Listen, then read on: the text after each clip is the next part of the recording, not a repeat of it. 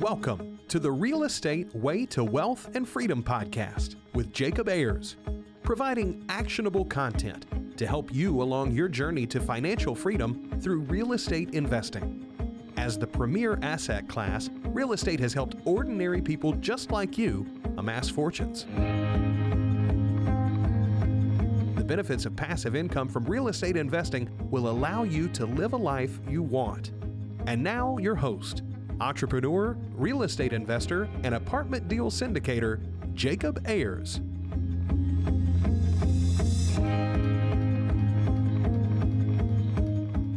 Hi, and welcome to the Real Estate Way to Wealth and Freedom podcast, episode 190. Hi, I'm your host, Jacob Ayers. Thanks so much for tuning in to yet another episode. Well, this week, I'm excited to bring back on the show our guest, Mark Willis. Mark last aired on the podcast in episode 97, so almost 100 episodes ago. I figure it's time to bring Mark back on the show and dive deeper into some of those subjects we talked about. One of those being investing in yourself, using yourself as your own bank, using a whole term life insurance policy. This is a pretty new strategy to a lot of people, one that's new to me as well, but I find it really interesting. So I'm excited to share with you this episode. Well, without further ado, let's bring on Mark.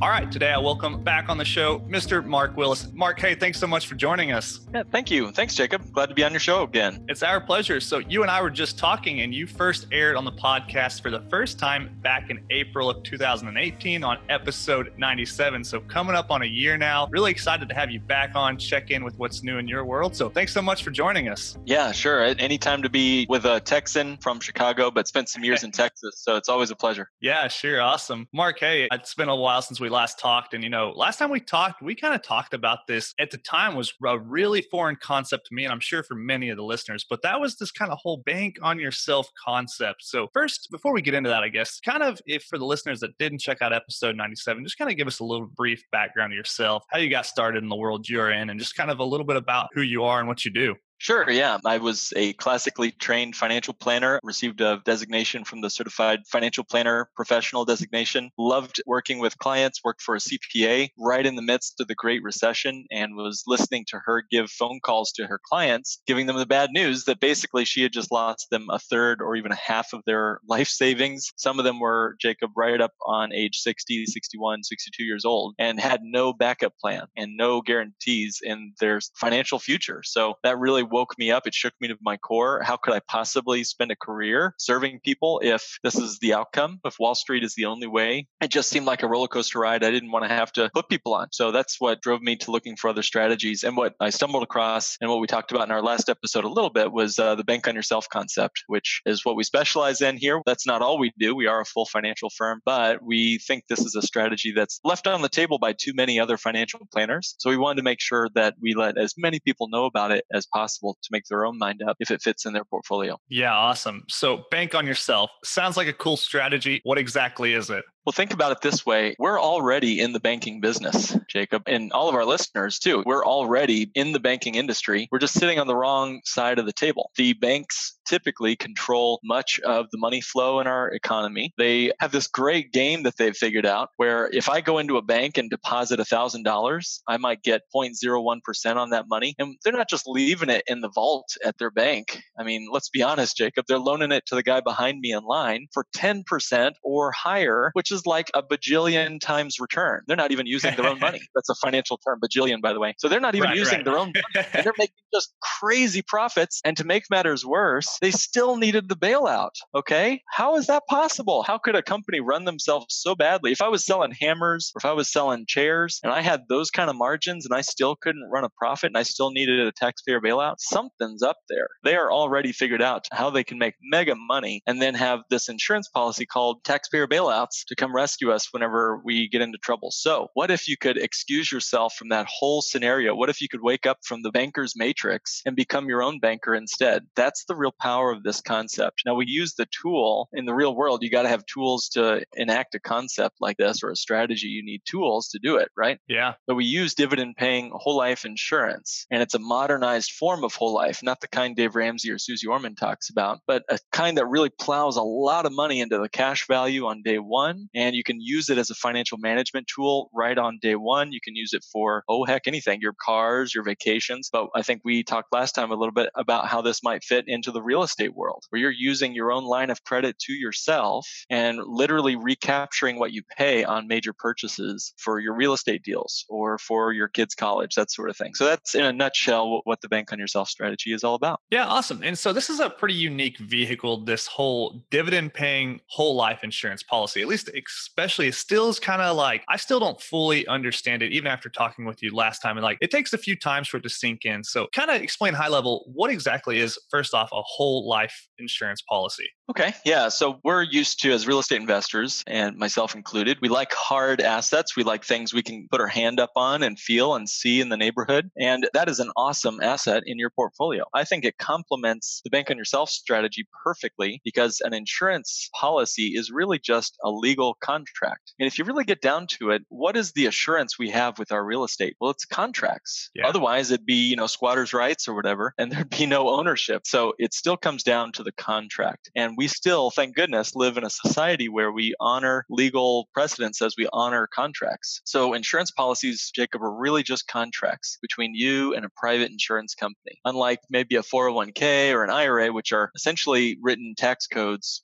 in partnership with the government with your money. So these insurance contracts are just agreements between you and this company to do certain things. You're going to do a certain something, like pay your premium contributions to the policy, and the insurance company in turn will honor their side of the agreement. Things like, well, let's do 4 quick promises that they give you. One, Okay. It's going to grow on every single year in a tax deferred nature, and you always have access to the cash value and the gains through withdrawals and loans completely 100% tax free. So this is really important, especially with what's been going on in my life lately has been the major rehaul or overhaul of the tax code, the big Tax Cuts and Jobs Act that just came through. So we can talk about that if you'd like. So the first thing is it's tax-free access to the money, both during retirement and before. That's huge. The second thing is the policy is going to offer, the insurance company offers a guaranteed annual cash value increase. Every single year, your cash gets larger and larger, guaranteed on a larger and larger scale. So it's uninterrupted compound growth, which is, to me, Jacob, like the most incredible thing in the universe. I mean, it's the stuff I dream about as a financial planner. I think Albert Einstein had something to say about that, right? Come on. Yeah, that's right. He knows something. I mean, from supernova to algae in your lake, uninterrupted compound growth is the most magical thing to watch. It really is. So that's the second thing. The third is that this allows you to leave an inheritance and gives you the permission to spend down your principal. So a lot of people say, well, I have to build up all this wealth and I can only spend the interest or the gains that I make each year. So if my bond portfolio is making 2% a year or something, I only can spend that 2% because I don't want to spend down my principal. Because life insurance has a death benefit attached, it gives you the permission slip to spend down more of your principal so you can still leave enough to your spouse or to your kids or to your charity. So that's awesome. It's an instant estate creator for no extra money, basically. And then the fourth thing, and then I'll get off my little soapbox here.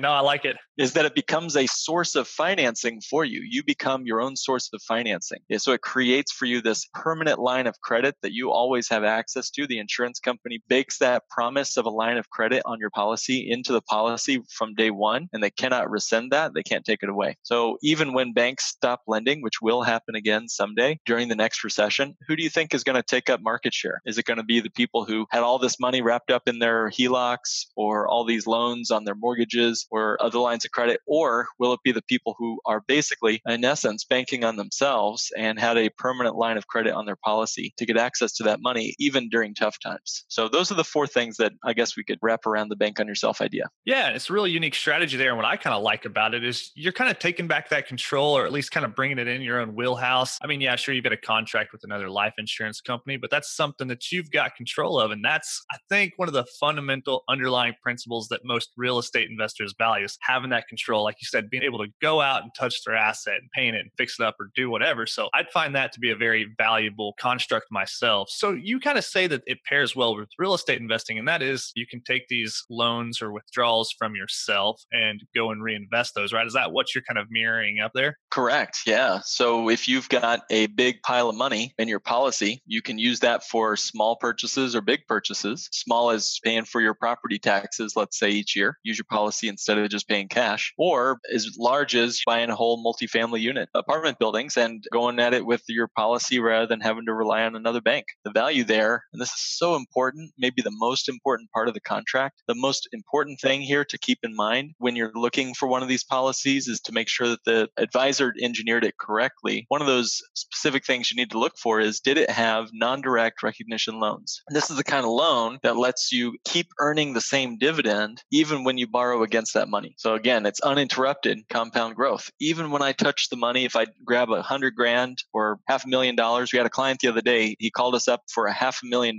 loan out of his life insurance policy to go pay cash for some at closing for some real estate. This year, he's still going to get the full dividend even on the $500,000 that he pulled out of his policy. And then he also gets the real estate appreciation and rent money too. It's a great combination. Really interesting. So let's kind of run through a simple scenario here, Mark. I'm sure a lot of people out there are thinking, hey, I'm 20 or 25 or 30 years old. I don't have a lot of money right now to go contribute to a life insurance policy that I would think would make a difference, right? So let's say you can only contribute, say, $500 a month to a life insurance policy. What kind of benefits could you see from that style, that magnitude of contribution? Yeah, remember, even at $500 a month, if your money's going somewhere, ask yourself, what do I want my money to do for me? If you were to put it in a hedge fund, it'll act different than if you put it in a savings account or a stock brokerage account or a 401k or a life insurance policy. So if you have even $500 a month, you can do one of these policies. Obviously, the more you put in, the more you get to grow and work for it in your favor. But even in the first month, you would have some cash value you could access for something. So let's take, for example, HOA specials, or let's take, for example, you're saving $500 a month in your policy for next year's property tax or this upcoming repair that you know is going to take a couple grand. You could take care of that repair in the first year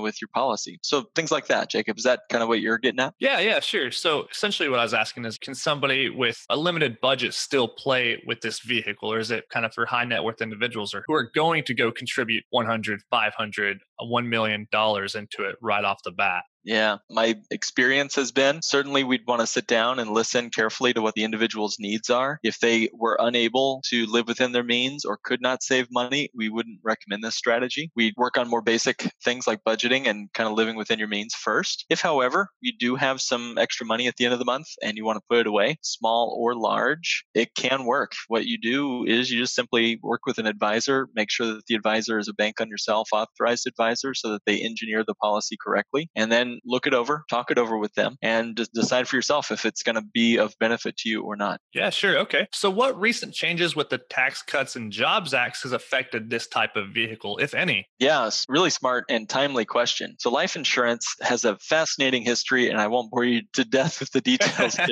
but for someone who is just getting into this, you don't have to like life insurance companies. You don't have to love them maybe as much as some of us financial planners might love life insurance companies. You just have to like the insurance company just a little bit more than you like the IRS. And what I mean by that That's a pretty low bar, right? Yeah.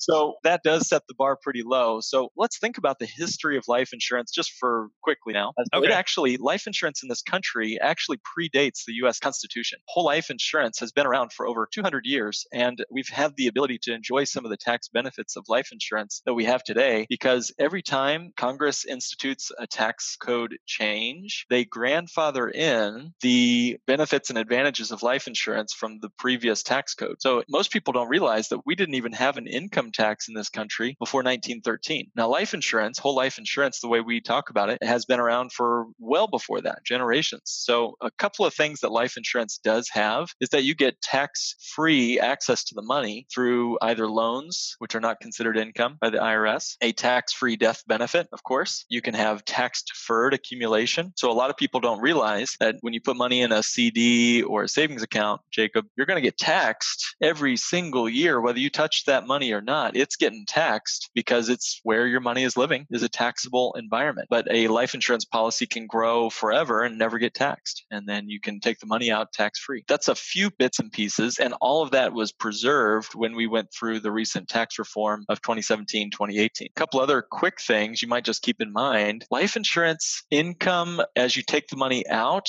if you took the money out of the policy, let's say in retirement, it's one of the only places you can take money, Roth IRAs being another, where it does not count against your modified adjusted gross income or any kind of provisional income. So in other words, you can take six figures out of your policy this year. We've got clients doing that, and they're reporting $0 on their tax return. And that gives them better, I don't want to say access to, but it keeps their Social Security from being taxed as well. And more importantly, I think, because of the nature of it, Medicare premiums don't go up because we're not showing any earned income in retirement. Most people don't realize this, Jacob, but if all of our real estate is successful and we're taking a bunch of rent money from folks even through our retirement years, that rent money or those REIT dividends are all reportable income to the IRS, and that causes the IRS to tax our Social Security benefits up to 85% of what we would have received, which is, I think, just bananas, crazy. Sounds really high. Well, it's not only is it high, but didn't you and I pay a tax called Social Security throughout our working years?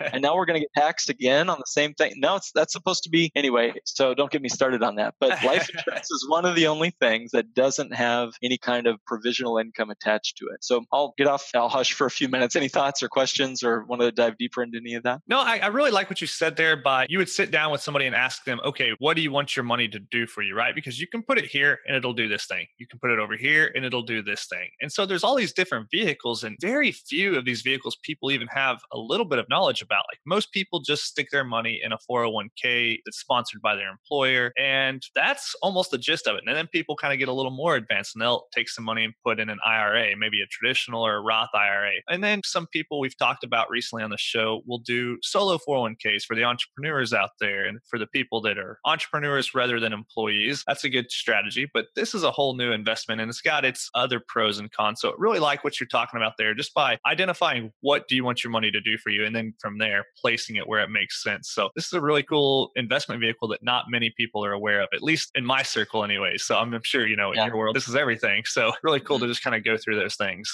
Oh, exactly. It's important to literally write yourself a note, ask yourself this question. Hey, if I was Pope of money for the day, what would the perfect financial instrument be? What could I just create if I could just wave a magic wand to create this brand new financial vehicle? I love taking the labels off of things first and determining the function. So what is the function of a solo 401k? What is the function of a Roth IRA? Again, what do we want our money to do for us? Function before label, I think, is very helpful for when you're trying to do some planning. And that's what a good certified financial planner or other financial advisor should be able to walk you through to help you brainstorm what do you want your money to do for you. Yeah, sure. So this whole term life insurance policy has a component where you can obviously make withdrawals or loans from your account, kind of like you can with a 401k. Are there any differences there? Are there any pros or cons to one or the other? Yes, I am. Unfortunately, you're going to hear it. I'm not a fan of 401k loan. There's a few reasons why. One, you can only take $50,000 or 50% of the value, whichever is less. Yes. Whichever is less. So that won't change our life if we're trying to use this for real estate. And we can talk about self-directed 401ks if you'd like as well. The other thing I don't like about 401k loans is, once again, we're on the wrong side of the banker's desk, and the 401k plan administrator gets to set the interest rate. They set a required repayment plan. There is no required repayment plan on these life insurance policies. And maybe most importantly, the 401k will designate anything that you've set as loan. They'll collateralize your 401k loan and set that money over here in a cash account, earning no interest while you have your loan outstanding. So you're not going to get to participate in the market's ups, and it'll keep there until you've paid back the 401k loan. If you get fired and there's a loan on your 401k, the entire amount balance is due the following April, which is, like, to me, Jacob, the worst time to have to come up with like 40 grand is when you've just lost your job. And maybe the most important reason why I'm not a fan of 401k loans, and again, I think it's at least something. Most people have no savings. The average American would have to go into debt or sell something if they had an emergency of just $400. That's according to the Federal Reserve study. So at least it's something to give us access to our own money here. But the real reason why I don't like 401k loans is it's double taxing your money. Here's what I mean. So I take a loan and I buy a car or something with it, or I pay off a credit card or something, whatever I'm doing with the money. Now I'm going to pay after-tax dollars to repay my loan to the 401k. That makes sense so far? Yes. And then now it's going to grow. Okay, so I've paid after-tax dollars once. It's going to grow tax deferred. And in retirement, I mean, is the 401k tax-free or is it taxable? Well, if it's a traditional 401k, it's going to get taxed again in retirement. So I just paid taxes twice on those same 40 grand or whatever I took out of my 401k. It doesn't seem like it's designed for me, certainly not designed for my family. Really, it's a way for the government to make as much off of our retirement savings as possible. Yeah, I find it interesting. We'll go on a real quick 401k tangent here because it's something I can kind of intelligently speak about. Well, that's giving myself way too much credit. But hey, go for it, man. Yeah. So what I know a little bit about the 401k is it was kind of implemented by a gentleman by the name of Ted Benna, right? And he did this in approximately 1981. I think it was in the tax code in like 78 or 79, somewhere in that time frame. So let's say you were just hitting your working professional age of, let's say, 22 years old at that time frame, and you've invested for the previous 40 years in a 401k. That's only essentially like one generation of people out there that have really successfully invested in a 401k. But yet everybody walks around today's society like this is this old adage, golden proven kind of vehicle. And really, it's only been around for 30 or 40 years. So it's kind of interesting to people just kind of take it for granted, but it's really not a long-standing vehicle for these types of things. Jacob, you're exactly right. The 401k is not even old enough to retire. And we're all looking at it like it was built and designed on the first day of creation. It isn't. It's a grand experiment. And even Ted Benna, the gentleman who created or found the 401k, he has been on record saying he has created a monster and it should be destroyed. Yes, that's very interesting. And I've heard him talk and say those things. And it's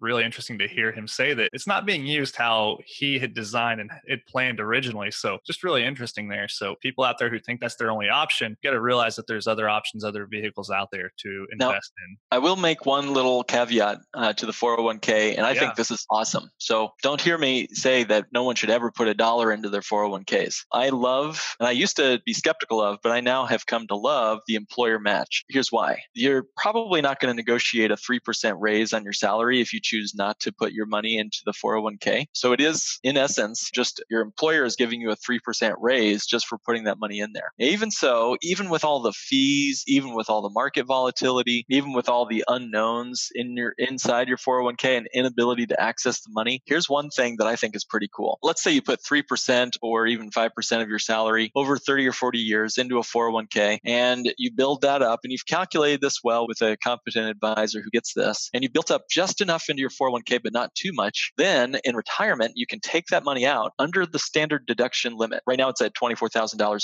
for a married couple. So if you took out less than that amount in your 401k, along with any other provisional income like rental, real estate, whatever, then that money is tax deductible. And that's a way to get money in tax deferred into your 401k. It grows tax deferred, and then you get it out under a deduction, so it keeps it from being taxed in retirement. That's a triple win right there in my book. So that's one example of where 401ks can shine if you don't put too much in there. Yeah, sure. And Mark, for a lot of the audience members, they realize this, but I'm still an employee. I work as an engineer in my day job still. And so I participate in a 401k, although I kind of do so a little like I'm doing it kicking and screaming, dragging my heels along the way, right? But it's that employer match that really kind of sets the bait. And yeah, I mean, I don't think that they're all bad and I don't think they're all good. I think people just need to realize that there are other vehicles out there to also use at their disposal. That's right. Yep. And part of the reason why we decided in our firm to specialize in this very modernized, efficient, augmented form of dividend paying whole life insurance is because it's so underrepresented in the marketplace. I think if folks just knew this strategy existed, they would take another look. I mean, back in 1940, almost half of all Americans kept the majority of their wealth in dividend paying whole life insurance. Now, were we less or more financially solvent as a family and as a country back in the 1930s and 40s or today when we have almost no savings, and we're in debt up to our eyeballs. I'll leave that to your listeners to decide. Sure. Well, Mark, what do you think's changed in terms of why people are no longer, I guess, open to the idea of whole term life insurance policies? Why don't they know about them? Why don't they invest in them these days? Is it a big secret, or are people just blind to the idea? I'd say as individuals, we've been lured into speculation, and for good reason. We've had such low interest rate environments for so many decades now that the only place we can seek yield is in higher risky assets, things like stocks, bonds, mutual funds, and some forms of real estate. So it was, I think, in part the devaluation of the dollar and the rise of inflation and just keeping up with your purchasing power that moved people from the safety of bonds and life insurance over, and pensions, by the way, are also subject to this, and then moving them over to more speculative stuff. We went from a nation of savers to a nation of speculators, and we're expected to somehow know the 40 or 50 stocks in our portfolio and keep a day job and take care of the kids. It's just we're not all Warren Buffett, at least most people. Yes, that's good. And I think a point to bring up that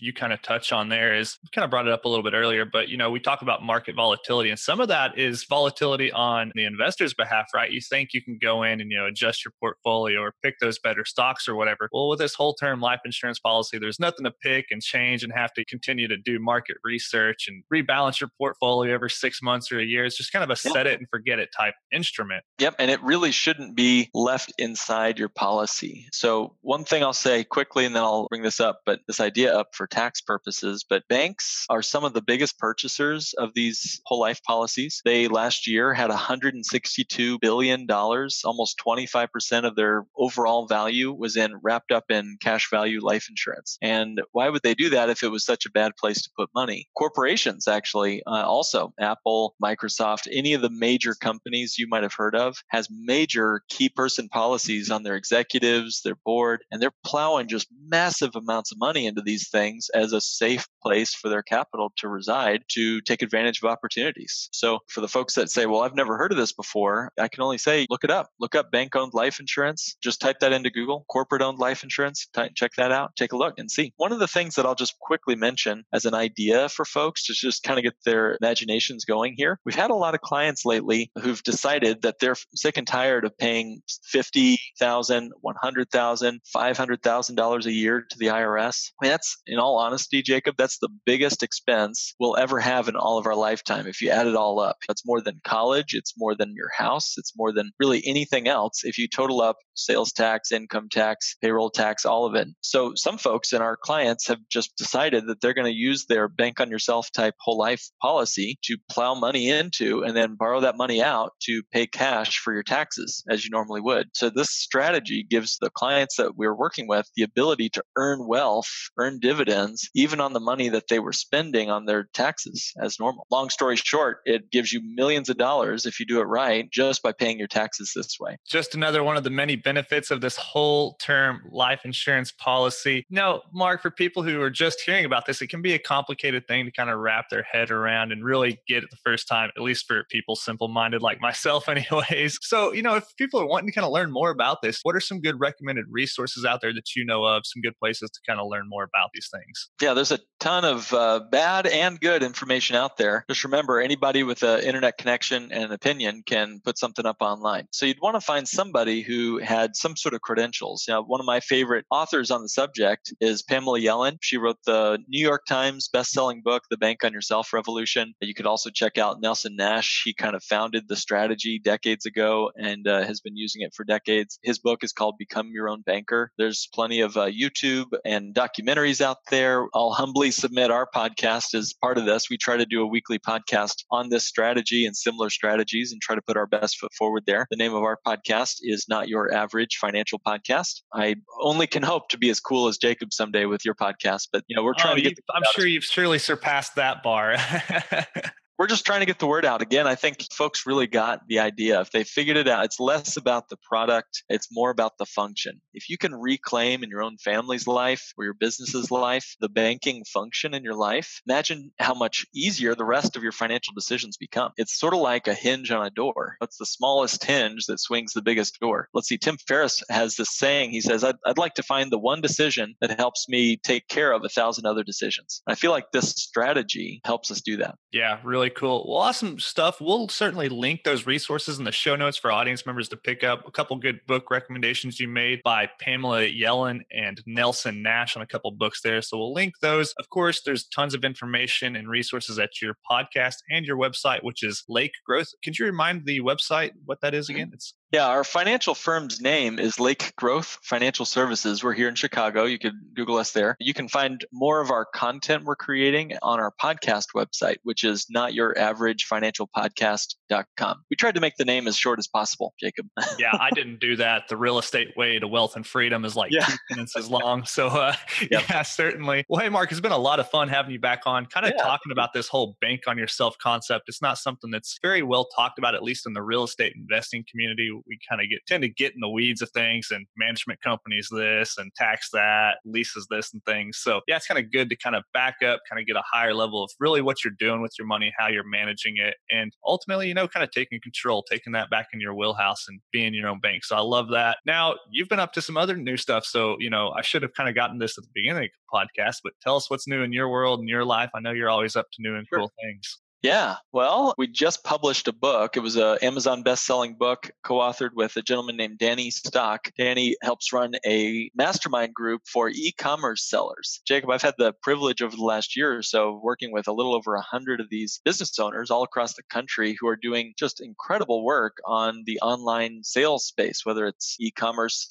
retail arbitrage or online arbitrage, private label, or any other strategy out there. So we co-authored a book. Actually, I'd love to make it available to your listeners. It's a fairly easy read. The title of the book is How to Be an Amazon Legend and Fire Your Banker. If they would like a copy of this book and they're in the US, just tell your listeners, or if your listeners can go to notyouraverageFinancialPodcast.com, click book a meeting, and happy to chat with you about anything you've heard on today's episode with Jacob and I, and be happy to send you a copy of our book, no charge. So just fill your name out and make sure to mention Jacob's name or Jacob's podcast in the notes, and I'll be sure to send that book to you guys. Hey, Mark, really appreciate that. So that's notyouraverageFinancialPodcast.com. Go there, book a meeting, tell the submission form there that you heard about this on the Real Estate Way to Wealth and Freedom podcast, or mention my name for that free book. So really appreciate that. Mark, hey, thanks so much for coming on the podcast today. It's been a lot of fun as always. Hopefully we'll make this a third appearance in the upcoming future. Yeah, absolutely. Maybe we'll do one live, and I'll be in Houston and avoiding some of this polar vortex. Come on down anytime you want. Cool, man. Thank you. All right, Mark, thanks so much. Take care. Thank you.